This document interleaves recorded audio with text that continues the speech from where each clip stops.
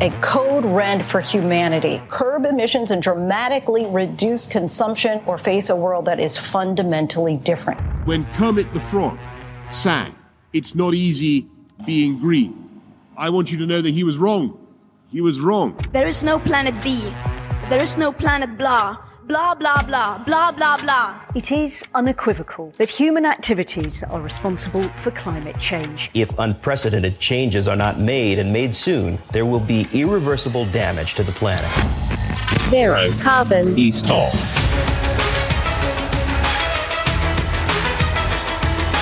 Hello and welcome to Zero Carbonista, Series 3, The Sky's the Limit. I'm Ian Collins, and this is the UK's number one environment-based podcast. If it's green, it's in. It's timely as we near the end of Series 3 that shenanigans at Westminster are reaching some dizzy and unsavoury heights. This is, of course, hugely relevant to the kind of things we talk about on this podcast. Let's speak to our man in the know. The big question, though, is he Team Rishi or Team Truss? I think we know the answer, Dale. Morning. Morning, Ian. How's things? Yeah, neither. Can I just preempt you? Neither is the answer. Yeah, I would say neither. I certainly, before I watched the debate they had last night on TV, which, I expected to be entertained by, and I have to say I was. But I come away from that thinking, do you know what? I think I'm more Team Truss than Team Sunak, for sure. Yeah, I mean, both have committed to net zero, which was interesting. Yeah, I found he interrupted and talked over her constantly, and I found that really annoying. It's a bit rude, actually, yeah, wasn't it? It was rude, yeah. And she was really super patient. She didn't even mention it. She didn't say, let me finish, even once, I don't think, which I would have done. That's right. Absolutely. And, he seemed desperate to tell these long stories about his, working class background, how he worked in his mother's pharmacy. And, which, by the way, a lot of that is bollocks because, yes, he did. His grandparents certainly came over to this country and would have had very little. But by the time it got to young Rishi being hatched, they were doing just fine. Thank you very much. I was going to say. And that's fine as well. That's their story and that's cool. But to sort of try and dress it up as if he worked down the pit that's the problem. is... that's the problem. I worked in my parents' pharmacist is possibly the most middle-class thing I've heard this week. That's right. While attending a £50,000 a year school, right? Yes, exactly. Yeah, tough times for Rishi and his sibling. Yeah, absolutely. There we go. We've got, talking of net zero, court orders government to explain how it will reach net zero targets. This is interesting because there's a lot of, it's all very well, isn't it? Our leaders say, yes, absolutely, I'm committed to net zero. And it's become now... I've long thought this quite a danger zone, really, because saying it is very, very easy. Yeah. I'm committed to net zero. Yeah. Getting there and explaining how you're getting there is a little bit trickier. Yeah, that's right. And I think I've said on here a few times, I certainly said it somewhere a few times, having the targets is one thing. That's great. We've got the targets enshrined in law. That's a big step, but we don't have the policies to hit them.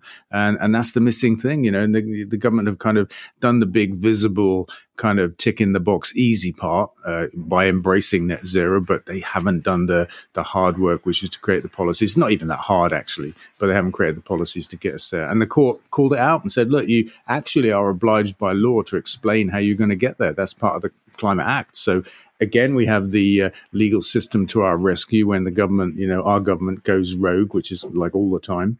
And those naughty lefty judges have stepped in to put them in line. Swines.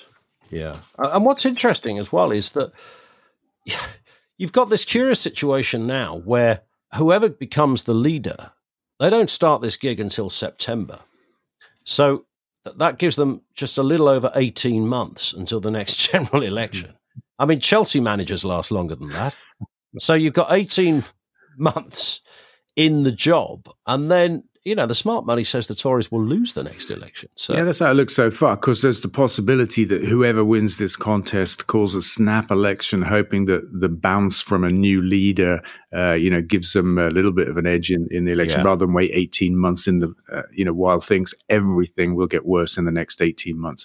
We'll see the new winter fuel bills. Rishi was dismissing that last night. That was dishonest of him. He said, we don't yet know where the price cap will take fuel bills this winter. That is not true. We do know, because the mechanism Ofgem uses prices from the market that have already happened. We're 90% there to knowing what prices will be. And it's, it's way north of £3,000. So that ain't getting better. Inflation ain't getting better. We're going to have a winter of strikes and discontent everywhere. And, Brexit ain't getting better either, obviously. That was a telling thing. They were both asked the question at the end, are the queues in Dover to do with Brexit? And they like competed to be first and loudest to say no. Yeah. It's like, come on, we know you're playing to the crowd here, the 160,000, white old men crowd in the south of England. But come on, what's it due to then? What's caused it? As my old nan used to say, what a crock of shit. Yeah. Covers it nicely, really. It Covers it nicely. Here's a question that came in from Dawn on Twitter. How come Ecotricity doesn't feature on Uswitch's greenest tariffs of 2022? There's surely an answer to that one, Dale. Yeah, I think we don't pay them. Is that how you get on the list? It's as simple as that. Absolutely. You pay them. I mean, these guys are, they're pimps, aren't they? There's nothing honest and third party about these brokers online. Do you know what I mean? It's been that way for years. If you don't pay, they don't stick you on their list, don't give you prominence and stuff like that. It's kind of like when you look in a magazine, it says we've reviewed the 5 best aftershaves, and you think, no, you've been sent the 5 best aftershaves, and based on how much of it was sent to you, will base on where you place them in the listings. Yeah, I didn't realize that any of those switching sites were active online at the moment because, if you look at the tariffs that energy companies are offering, the price cap may about to become north of $3,000, but right now energy companies are offering north of $4,000 to new customers, and so nobody's switching, nobody's moving. So the switching sites are presumably suffering badly. Well, we can hope. Can hope because they didn't do the market any favors. Is it going better in the States? Because I saw this story that Biden has unveiled this like £2.3 billion plan to tackle climate change. And obviously we always have to be wary when politicians announce money because you think, hang on, is some of that already been announced? Is it completely new money? Is it enough money? Is it coming this decade as well as another trick? Well, yeah, when as well is the answer. Well, yeah, my first thought is this. He's already given more money than that to Ukraine. True, good point. So which is the bigger threat to the world?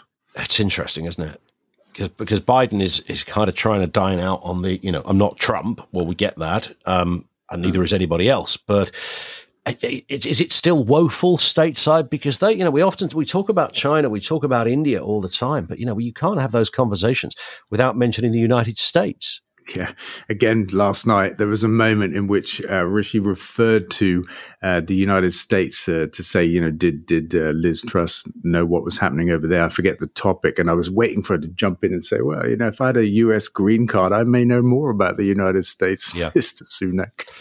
But indeed. They didn't go down there, did they? Not quite to that level of bashing each other. I've got the answer to it all, though, Dale. I've got the answer to everything. Are you ready for this? No? I mean, yes. It's that word again. Fracking. Get fracking, because if we get fracking, it will reduce our energy bill. So everything you've just been talking about, it's £3,000 here. Do a bit of fracking, for goodness sake, and your bills will be about £3.50. Yeah, and look, except that's not true. No, except that's pile of horseshit, right? But they were asked, they may have committed to net zero, as you say, and yet we don't have the policies to hit net zero, as the courts have said. But they were asked a question, what are the 3 things we all need to do to fight the climate crisis? And I was waiting for energy, transport, food. Come on, that's your perfect opportunity. And, Richard's like, first thing was like, I don't know, use less. And then he's like, my daughters are the experts on this. We recycle in our family. We're obsessed with recycling. And I thought you were trivializing, actually, what we all need to do to fight the climate crisis. And I was a bit disappointed by that. And interesting, when we read that fracking won't actually reduce your energy bills, I don't know what I've said this before, haven't I?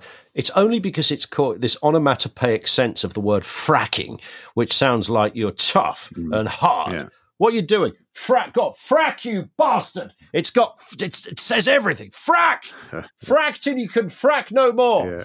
If it was called peddling or something, people wouldn't be talking about it. But it's fracking. Yeah, I think it's hard, isn't it? It's part of that. It's like nuclear energy that costs billions of pounds, big, expensive, and tough. You're right. There was a report out last week, though, from another body of scientists actually that reviewed the data on our fracking reserves, and they reckon we've just got a handful of years at best.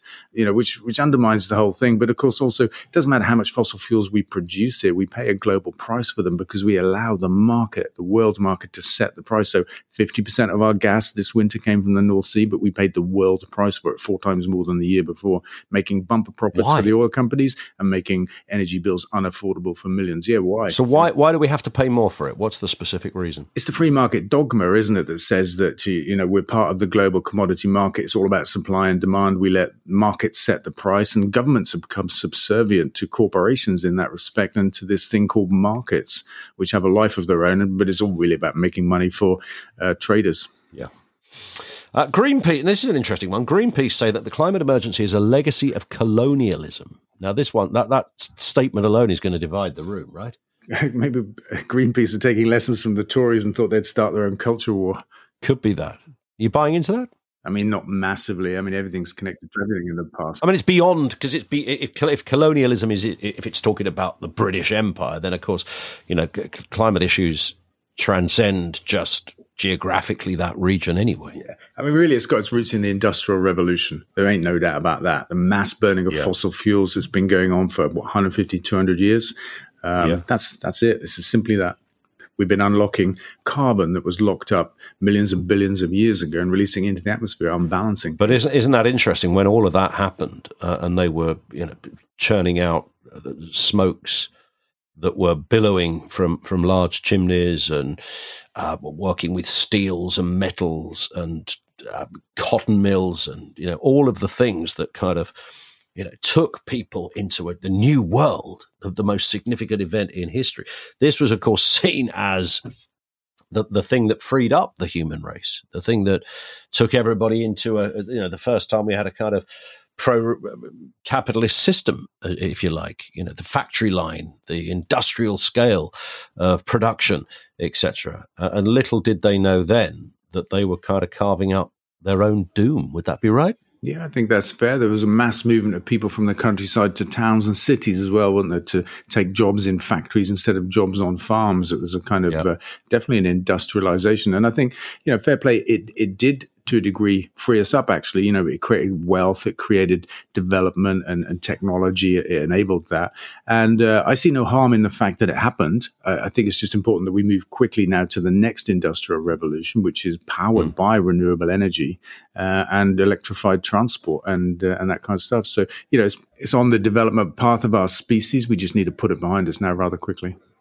Yeah.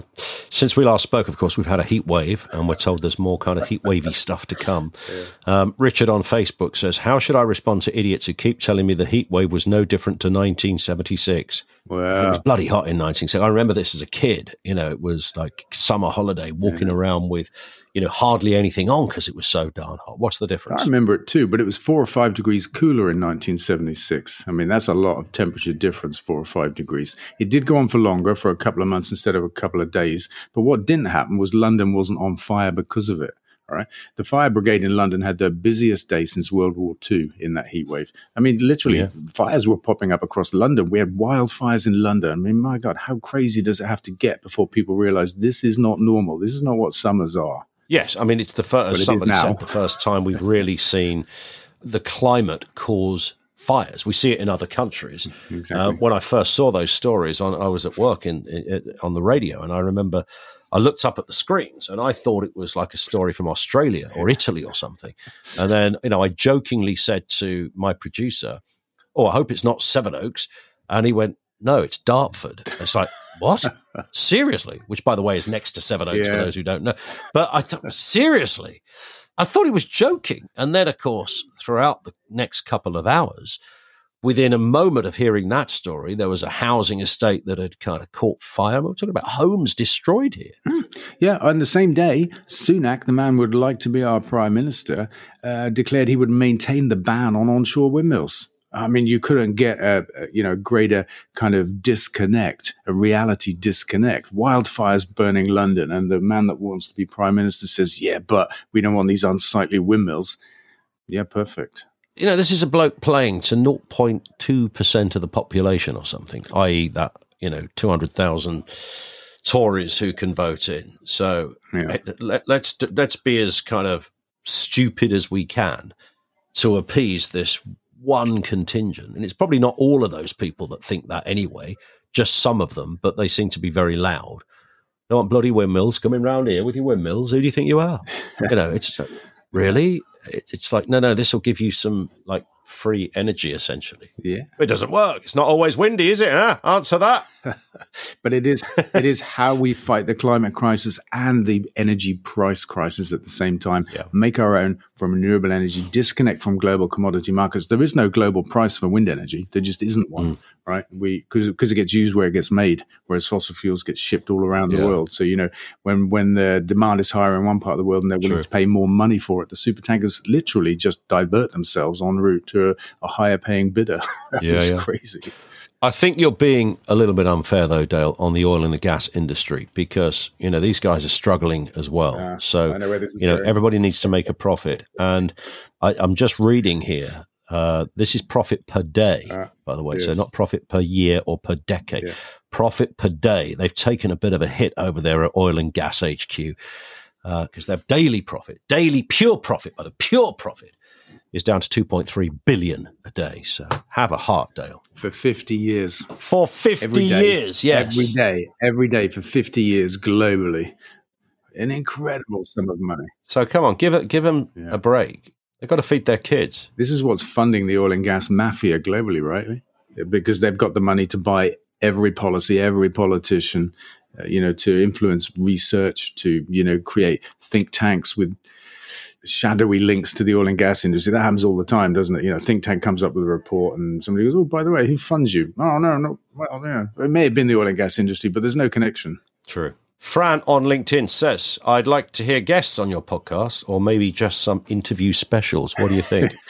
I think she's saying we're crappy. Yeah, I think that's exactly it. I'd like to hear other voices other than you two, essentially. That's what Fran is saying here. And, of course, we should point out that Dale and I don't really like other people. So there is that as well to deal with. We have talked about this because we did do a few... Didn't we in the early days do a couple of specials? Didn't we have Chris Packham on and I think a couple of others? Yeah, we've got Jon Snow next week. Jon Snow will be with us next week. Now, there you go. That kind of covers, but that buys us back some points, surely. Yeah. The mighty Snow is appearing because we're live in WOMAD. Yeah, live in WOMAD. Yeah. On a stage. Yes. Perfect. Are you going to walk on like the bloke from Elbow and get the crowd going down? I don't know who he is. Speaks well of you, I think. I'll be hobbling on with my broken the hobble. Right foot. Yeah. Do you think Jon Snow will have one of his impressive ties on? Does he wear impressive? I've never noticed. Well, when he reads the news, but doesn't read the news anymore, so I think I don't watch telly anyway. Yeah, I think he's coming in a sort of safari thing.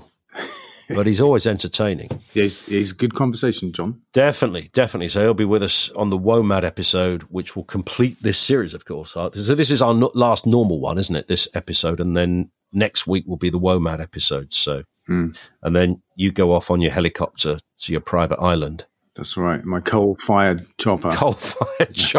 Yes, he's got a helicopter run by coal. That's the real story here. What do you make of this story? Dutch farmers fighting back against huge cuts to livestock.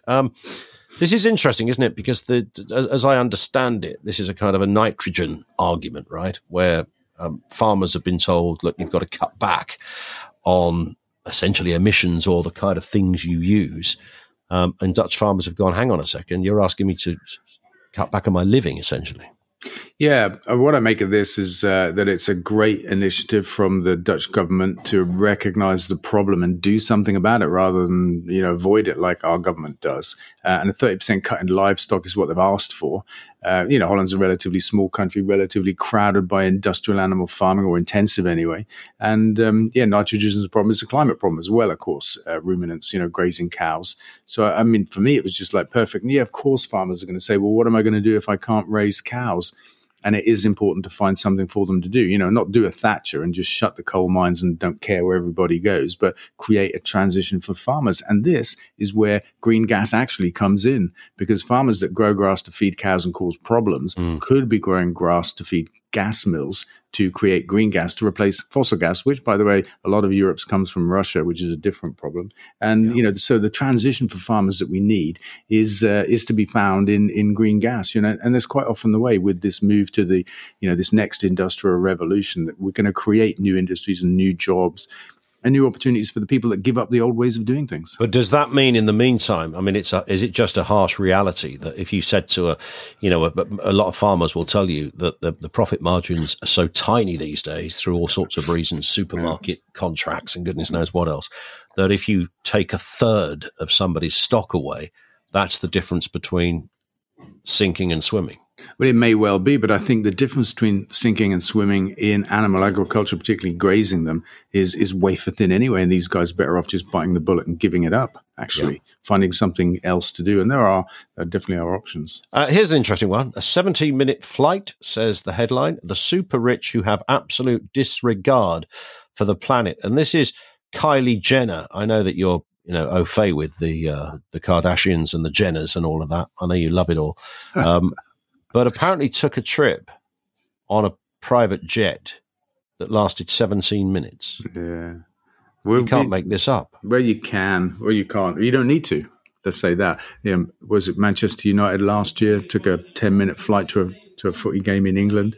This is what the rich do. I mean, they're responsible for well over half of the world's emissions, the super rich, and this is why that we can't apply climate costs, whether they're taxes or whatever they are. We can't apply them evenly because they're disproportionately hitting people lower down the income chain that have normal carbon footprints. We've got to tax the mad carbon footprints from the people that fly all over the world, or just for 17 minutes. Fair point. and have the huge carbon footprints, and they can afford to pay as well. So, why not? And just to reiterate, Dale, WOMAD, Saturday, 30th of July, will be there and the podcast out the following week. I mean, it's a big festival anyway, isn't it? The fact that we're going to be there on the Ecotricity stage from 11, along with Jon Snow, recording a podcast. We've got the crowd involved as well on that. But the whole festival is a pretty tasty event to attend anyway. Yeah, it's a fab festival. Next day, of course, Forest Green play their very first game in League One, away to Bristol Rovers. Wow, there's two great things to look forward to. Dale, I'll see you on stage. Nice one. Actors actually say, I'll see you on the green. Did you know that? No. When they're about, I don't know where it comes from. They say break a leg as well, but you don't have to say that to me. No, you've done that bit, and I'll see you on the green. Cheers, Dale.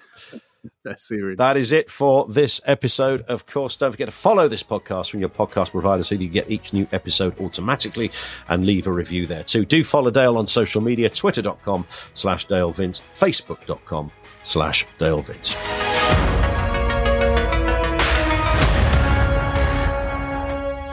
Zero Carbon East Talk.